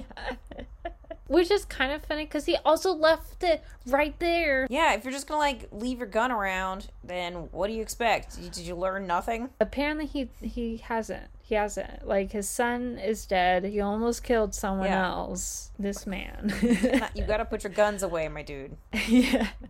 So once at the relic, Jackson discovers that the villagers' language is a variant of ancient Egyptian, and allowing him to communicate them. And then it cuts to two soldiers being taken onto the ship where the guards place them in front of Ra. And before Ra stands up, one of the soldiers wake up, but he is knocked out again by one of the guards. So it's kind of like a weird short cutback. And when O'Neill fails to receive word from the other members, he tries to find Jackson. And with the help of Skara, they find Jackson in a relic talking to Shari. Jackson notes that an alien of an endangered species tries to look for a way to survive and cheat death. It wasn't until he spots Earth and finds humans, so the alien decides to possess a human to extend his life. How he extends his life or what he lives off of, I have no idea. It does not explain. It's sort of like he went into that human boy, and then later in the series they explain basically that he's using the sarcophagus thing that brought Jackson back to life, but that is not made clear in the film. It's very weird. So as a result, the alien claims himself as Ra, the ruler, and uses Stargate to bring some of the humans to his planet to mine the minerals that is used for his technology. However, back at Earth, the humans revolted, overthrowing Ra's guards and burying the Stargate to prevent its use. As a result, Ra bans writing in his planet. And Kowalski takes Jackson to Cartouche, containing the symbol for the Stargate that they need in order to go back to Earth. However, Jackson discovers that the seventh and final symbol is broken off, making it useless, and frustrated, O'Neill orders Jackson and his team to head back to the main base, only to find a big-ass pyramid on top of the pyramid. We were down there for so long, another pyramid sprang up. They are attacked, and the bomb that O'Neill assembled in the beginning is nowhere to be found. And they witness one of the main guards teleporting into the room where the Stargate is, and they are immediately taken into the pyramid. And then once inside the pyramid, Ra appears with a bunch of children and the bomb. A bunch of kids. Yes. O'Neill tries to take down the guards and kill Ra, but not only is Jackson killed in this scuffle, Ra manages to have the children to form a barricade around him, which is kind of creepy. Yeah. But you're like, whose kids are these? Where did you get these children from? I have no idea. I don't know if, because like again, they don't really explain like what are these children. Are these like his offsprings? Are these just like Egyptians that he? Yeah, like are these just like more people from the village? Like if so, why are they like loyal to him? It's just very confusing. Very weird. But O'Neill struggles to shoot Ra because there's children in from the way. He is basically taken to this underground yet flooded room where the other soldiers are kept. Jackson is taken to the sarcophagus to be rejuvenated because apparently he's important. Okay. And while Skara and his friends are outside of the pyramid, they watch the guards in the spaceship fly to his village and attack the residents there. And then once they return to the village, Kasuf mentions to Skara that they should never help the foreigners. And then once Jackson wakes up in Ra's healing sarcophagus, he discovers that his wound has been healed. And then he meets up with Ra, who is also, again, with, like, a group of children, just, like... Ra's basically just like, hey, dude, you're the main character, so what brought you back to life? Yeah. Yeah, the screenwriters told me that you were the main character. So he meets up with Ra and asks why he's using the humans, and then Ra is like, oh, well, the humans are easy to repair, and then they provide great inventions and ideas. But he also warns to Jackson that he should never have opened the gate, and because Ra is going to send the bomb that O'Neill brought, along with alien material that he has to blow up the Earth like tenfold. It's weird because, like, if he's such a big fan using humans, wouldn't you go back and be like, oh shit, these people are like way more advanced than the last time I was there. I'm going to go back, kidnap a few more who are potentially, not like smarter, but certainly more educated. And not, like, cut myself off from this, like, pipeline of, like, awesome slaves. But instead he's just like, nah, let's blow it up. I'm good.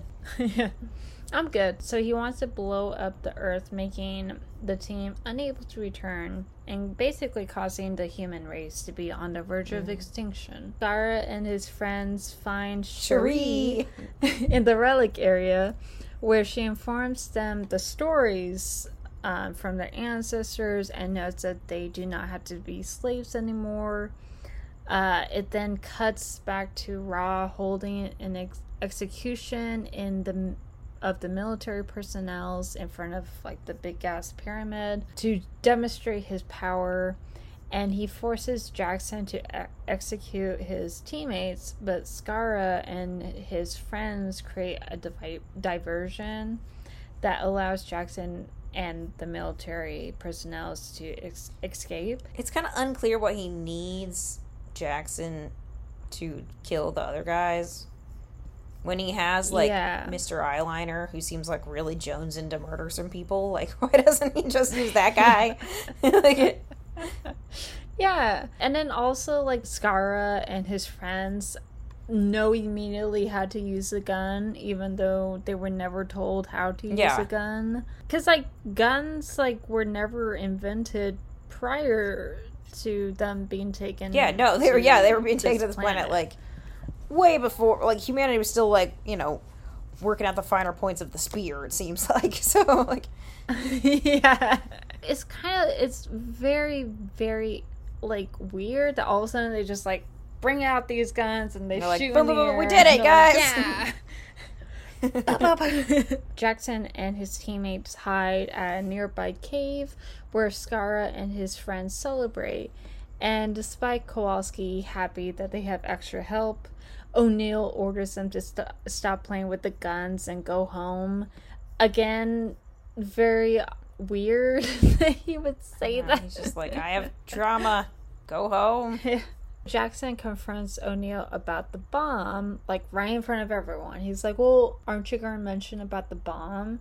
And this causes O'Neill to confess to Kowalski and, you know, his other personnels that he was ordered to find any sign of danger in this planet. And if he find anything, that he would have to blow up the Stargate. What? This is what I don't get. Like, they're like, we're going to spend all this time and energy opening the Stargate, and then we're going to blow it up.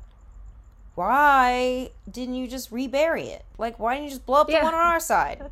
Like, exactly. It's ridiculous. So he refuses to inform his comrades because he was going to stay behind to make sure the bomb goes off. Again, a sign that he is suicidal. So suicidal. Somehow. Yeah. If he did, he was ordered to blow up the Stargate.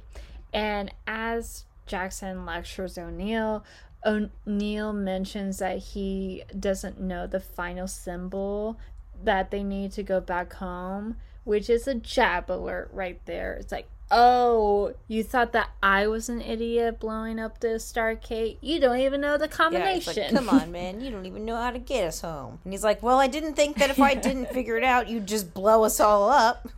Communication. And then O'Neill with his like landscape cut just walks away. I have to blow us all up. Sorry, guys. I pinky promised I would do it. Jackson follows O'Neill and wonders why O'Neill would stay behind to blow up the Stargate. And this is when we learn more about his backstory. He could have just told us the backstory now. We didn't need that scene where they're like, "Hey guys, I think there's something wrong with this guy. Hey, did you know? I think he might have some past trauma he's trying to work through." Fun fact, his son shot himself. You heard of fun facts? I got a fun fact for you. Child death. In the 90s, and that was a big one back then. O'Neill notes that he has no family right before Skara arrives with food. And I guess it's kind of like a hint that, oh, maybe Skara is O'Neill's, like, you know, potential like replacement son. I don't know. Or like son figure. Yeah. Meanwhile, Ra tortures and kills one of his guards for allowing the foreigners to escape. And we witnessed the performance of a lifetime for this guard dying. Like, did you see that? Like, he was like... So back at the cave, Skara's friends mentioned to Jackson that husbands don't do this kind of work, making him a bit confused as Cherie gets embarrassed and then hides in this nearby room with like a very thin curtain. The thinnest of walls. And when they talked, she revealed that she didn't tell them that Jackson turned her down in the beginning, causing Jackson to kiss her, and then Skara like closes the thin curtain to give them privacy, even though there is no privacy. So awkward, because it's like they're supposed to be like sister and brother, so it's like, Skara, like, you need to get further away. If your sister's just about to bone down, you need to vacate the premises. Yes. So the next morning, Skara draws a sign of victory on the wall, to which Jackson recognized that it is the final symbol. How he knew it was the final He's just symbol? like, this is the only symbol anyone's drawn so far in the movie, so yeah. That's the final symbol? I guess they're like, our planet's called Victory? I don't know. I guess. It then cuts to people working at the mines, while the overseer bosses them around. And O'Neill and the remaining men aid Skara in killing the overseer. And they kind of do this where they're pretending to be the miners in the cloaks, but then they revealed, like, oh yeah, they're not miners, and they're actually, the foreigners. Here to kick some ass. Kasuf lectures Skara to stop, saying like, oh, they're our gods. But Skara argues that they should not be slaves anymore. And also Jackson is like, oh, look at your gods that you look up to. And he removes their masks and it's just humanoids. So they're like, oh, that's interesting. Seeing the caravan arriving, I don't know how long this took for them to like walk head towards the pyramid. Yeah, so Ra sees them and then orders his guards to send the bomb to Stargate, to like the Stargate. And once the caravan arrives, the overseers check the humans. Like, they check to see, like, oh, is this like the foreigners from Earth? Yeah, like, so they must have like thought maybe this was a plan they would use, and yet they still were like, not that good at preventing it. No, because all the guy did was just lift their cloaks up, and it's like you couldn't just like maybe do that earlier on, Or be like, or hey, maybe stop just, here, like, and I'll search you, or yeah. Yeah, but then when they remove one of the people's cloaks, it's revealed to be O'Neill, and he's like, hi, you miss me? And then he shoots and kills one of the overseers, and another fight ensues, and then the door of the pyramid closes, and 2 ships arrive to attack the rest of the caravan that are still outside. And it's like Kowalski, Skara, and Skara's friends. And Skara's assorted friends. Including that one really short guy with, like, the very intense unibrow. Yes. So Ra orders the final overseer to send the bomb to Earth. And this is, like, the crazy guy with, like, the intense Yeah, the one who's, like, so, like... He's just, like, itching for a fight the whole time. He's like, yeah, man, I'll go out there and I'll fight him for you. And Ra's like, nah, man, I need you to stand here and look imposing. And he's like, let me at him, boss! It's like, Johnny Moon was able to do it. Why can't I? O'Neill makes it to the bomb to activate it, giving Jackson just 7 minutes to leave the planet and return to Earth. And doesn't even give him, like, a head he's not start, like, I'm about to press okay, this button and then you'll have 7 minutes. He's like, actually, you have, like, 6 minutes and 58 seconds. Yeah. Counting down right now. However, one of the overseers shoots and kills Shari, causing Jackson to take her to the ship through that teleportation machine. They have, like, nearby. The regular Stargate that goes from planet to planet, and they also have the, like, vertical Stargates that they go, like, shoo, shoo, shoo, shoo, shoo, shoo, shoo. And they just, like, take you, like, from one location. It's like an elevator, essentially. Basically. So he takes her to the sarcophagus in hopes to rejuvenate her. And once the process is finished, Jackson returns with her to the teleportation system, only for Ra to try to kill him with the same electric shock as, like, the overseer. Yeah. However, while that's happening, O'Neill's fighting the overseer that's really into wanting to fight. And in the middle of the fight, O'Neill gets the upper hand and activates the teleportation system, which, when it kind of sets up, it basically cuts it to where it's, like, the neck area. It's kind of like beheads him. Yeah, like, the head is inside the teleportation system, but his body isn't. The guy's head is teleported back to the ship, and then Jackson and Shari go back to the pyramid. It's really crazy to me, like, Ra's so, like, unemotional. Like, he just goes, like, Guy Liner's head, and then he just, like, goes back. He's, like, walks over, and he's, like... He's just like, time to go. And he just starts driving his spaceship away, but he's not like, oh, damn. Or, like, he doesn't even look angry. He's just like, well, time to leave town. Also, like, there's no kids. Like, what happened to the kids? At what point was he like, kids, you gotta go? Are they all sitting is there, like, a little room where they're all strapped into their seatbelts? Like, what? Where are the kids? Meanwhile, outside, the humans run out of ammo and are forced to surrender. However, the villagers join the team, knowing that the gods they worship are not gods, they're just humanoids, and outnumber Ra and his soldiers. And so Ra leaves on his ship with no hesitation. And when O'Neill notes to Jackson that they cannot stop the bomb, claiming the military probably rigged it, they decide to teleport the bomb onto Ra's ship, killing Ra in the process.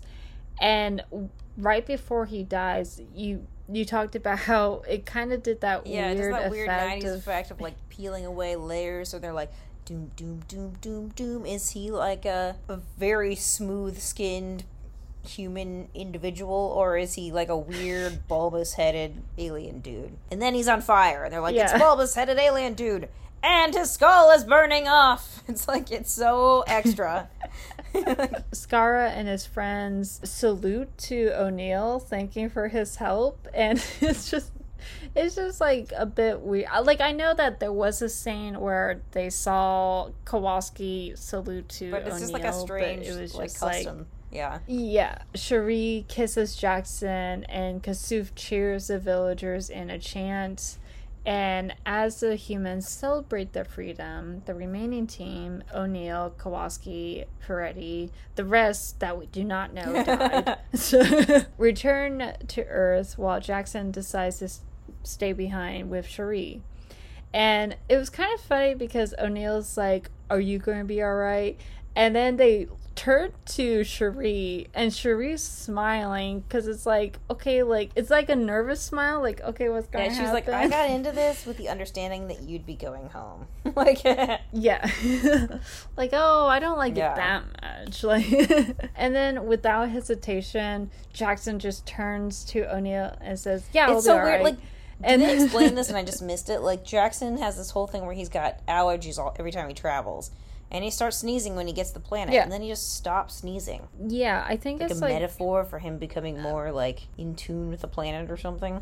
maybe. Because I'm like, Maybe if it you're could going to be be stuck that. I don't know. on this planet for the foreseeable future and there's no Zyrtec, you're in for some deep shit. Like, Yeah. Especially if he has seasonal allergies. Like, and they're like, he's probably not even like, he's not even prepared for the weird amount of like weird desert plants and animals he's gonna encounter here, you know? yeah. Also, like, he doesn't even know, like, if his kid is gonna be okay. Like, you know, because, like, they're kind of like they are humans, but like she's from ancient Yeah, like Egypt they're and so he's, like, modern. their genetics are 10,000 years different. Like, that's a lot.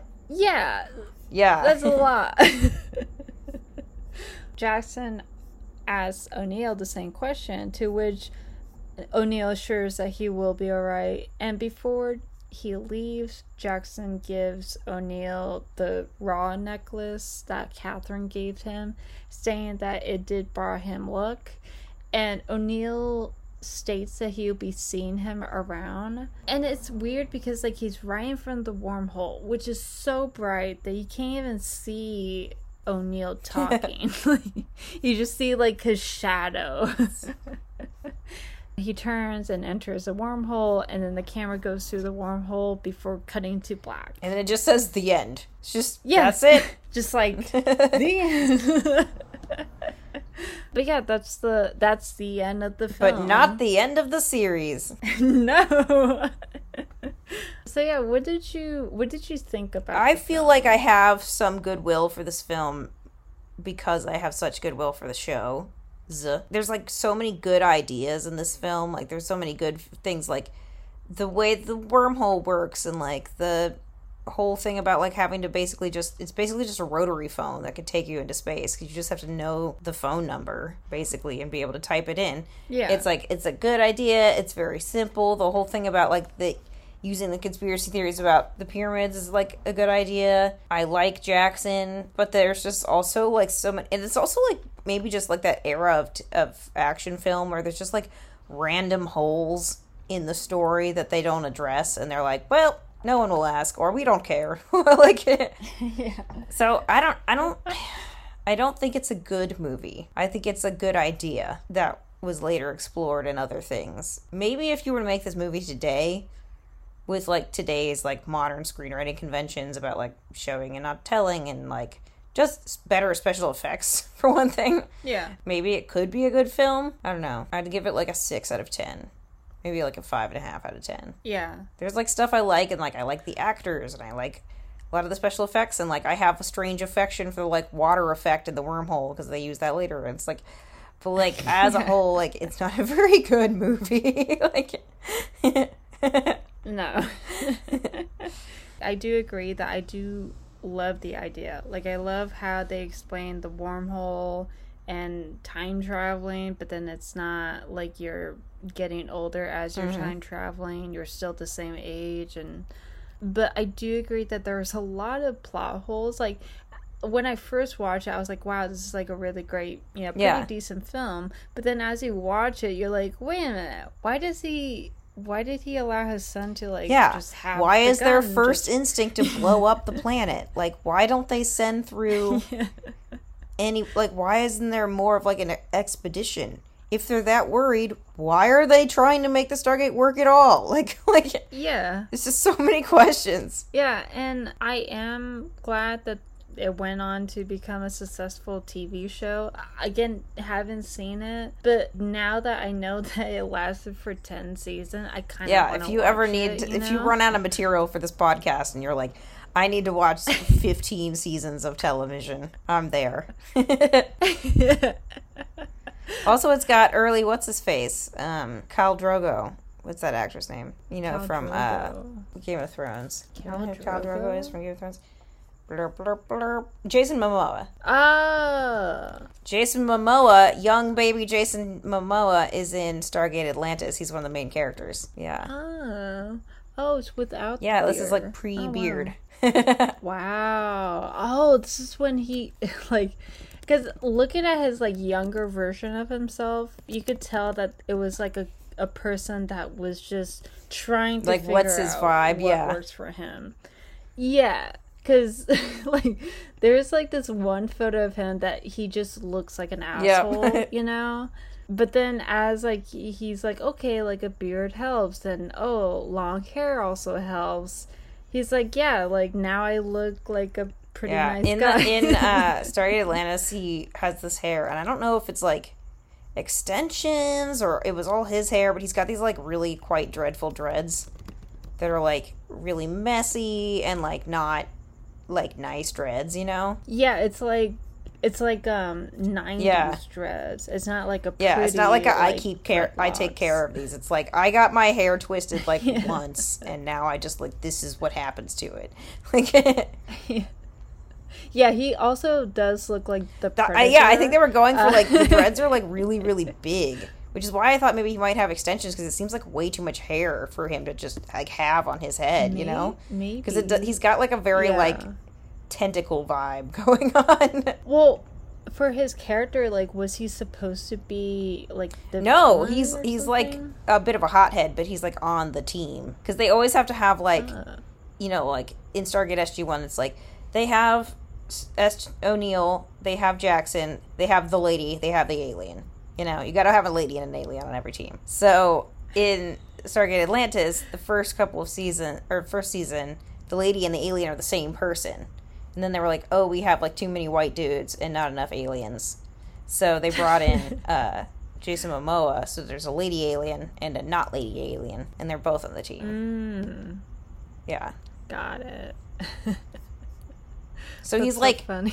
From a different planet, and he's like a human that got like the same way the people on Abydos got like taken and put somewhere. His ancestors were taken and put somewhere, so he's like human, but he's also like had a different civilization for like umpteen generations, you know? Yeah. So I guess in his his people have like really ill kept dreads or something. I don't know. I guess. I guess they were like watching way too many Korn music or Korn music videos. Like they're like, yeah, like that's the look right there. Oh man, I love Stargate SG-1 and Stargate Atlantis so much. I wish you'd watch them. But it's really hard to get people to watch because you're like, okay, it's, you know, the 90s, so the special effects are kind of bad. And also it's a TV show, and it was the 90s, so there's like 22 episodes a season. And the second to last episode of every season is just a clip show so to get you caught up for before the finale. It's just... Yeah. But it's good. I highly suggest it to everyone. Whether or not you liked Stargate the movie, Stargate SG-1 is the GOAT. And then I also like the cast. I think it's like a really decent cast. Didn't know, because like I don't have like the hots for blonde guys, so seeing James Spader in this film, I was like, wow, he's pretty hot. I can just picture you in your like super dry voice sitting in front of your TV being like, whoa, it's pretty hot. Well, because like for me, I really, like, for some odd reason, I'm really into, like, very nerdy, but also, like, very probably low in zinc and iron type of people. You look a little malnourished. Damn. Yeah, you look a little anemic. I like you. What is this, vampire blood? Wow. You know, I think he had a really great look. And it's funny because this was kind of like... Baby. Yeah. But it was kind of like, I think like a few years before he... Well, I would say like 10 years before he... Like his metabolism slowed down. He was still at his like And thinnest then and hottest. Yeah, so... So yeah. I mean, I would still recommend this film. I would say, like, maybe have low expectations of the story and, like, the special effects, but it's pretty good. Yeah, if you love 1990s James Spader and or the TV series, you should definitely watch it. If you're just like, should I watch Stargate? I have no desire to fangirl over James Spader or watch the TV series. Maybe just give it a skip. Yeah, maybe go to this, like, legal video. Yeah, go to this super legal video on YouTube that I totally paid for and watch it. Also, I own it on DVD, but I don't own a DVD player. So I just consider this, watching it on the internet, as like, it's just basically the same as me just watching the DVD that I already own. And I bought it at a garage sale. Exactly. Yeah, you already paid your dues. 50 cents You're just like... is gone now. Yeah. I would give it a 6 out of 10. That's fair. That's generous. I feel like Rotten Tomatoes gave it like a 5.2 out of 10 or something, so. Probably. That is it for this episode. You can follow the podcast on Instagram at JANDM_podcast. If you like the episode, please rate and review us on Apple Podcasts. Colleen, do you have any things to plug? Not really. Yeah. Or just, like, any last words before. Watch Stargate SG-1, y'all. That's my... Someday they're going to reboot that series, and by that time, I will be a successful television writer, and then I will get to work on it. / if anybody wants someone who will reboot the Stargate series for so cheap, I'm available. So cheap, you guys. Thank you again, Colleen, for participating. Yeah, thanks for having me. I know it's late. See you or like hear you guys or experience your auras later. Yes, I will feel your auras, and then you're just like eyes on your iPad or iPod or iPod. I wonder if anybody still buys iPods. I mean, there was like a resurgence, I think like back in like 2018 or 2015, where iPods were like really in for like a hot second, and then people realized that they could just just use my phone for that. Yeah. All right. Okay. Well, see Adios. ya. Bye. Bye.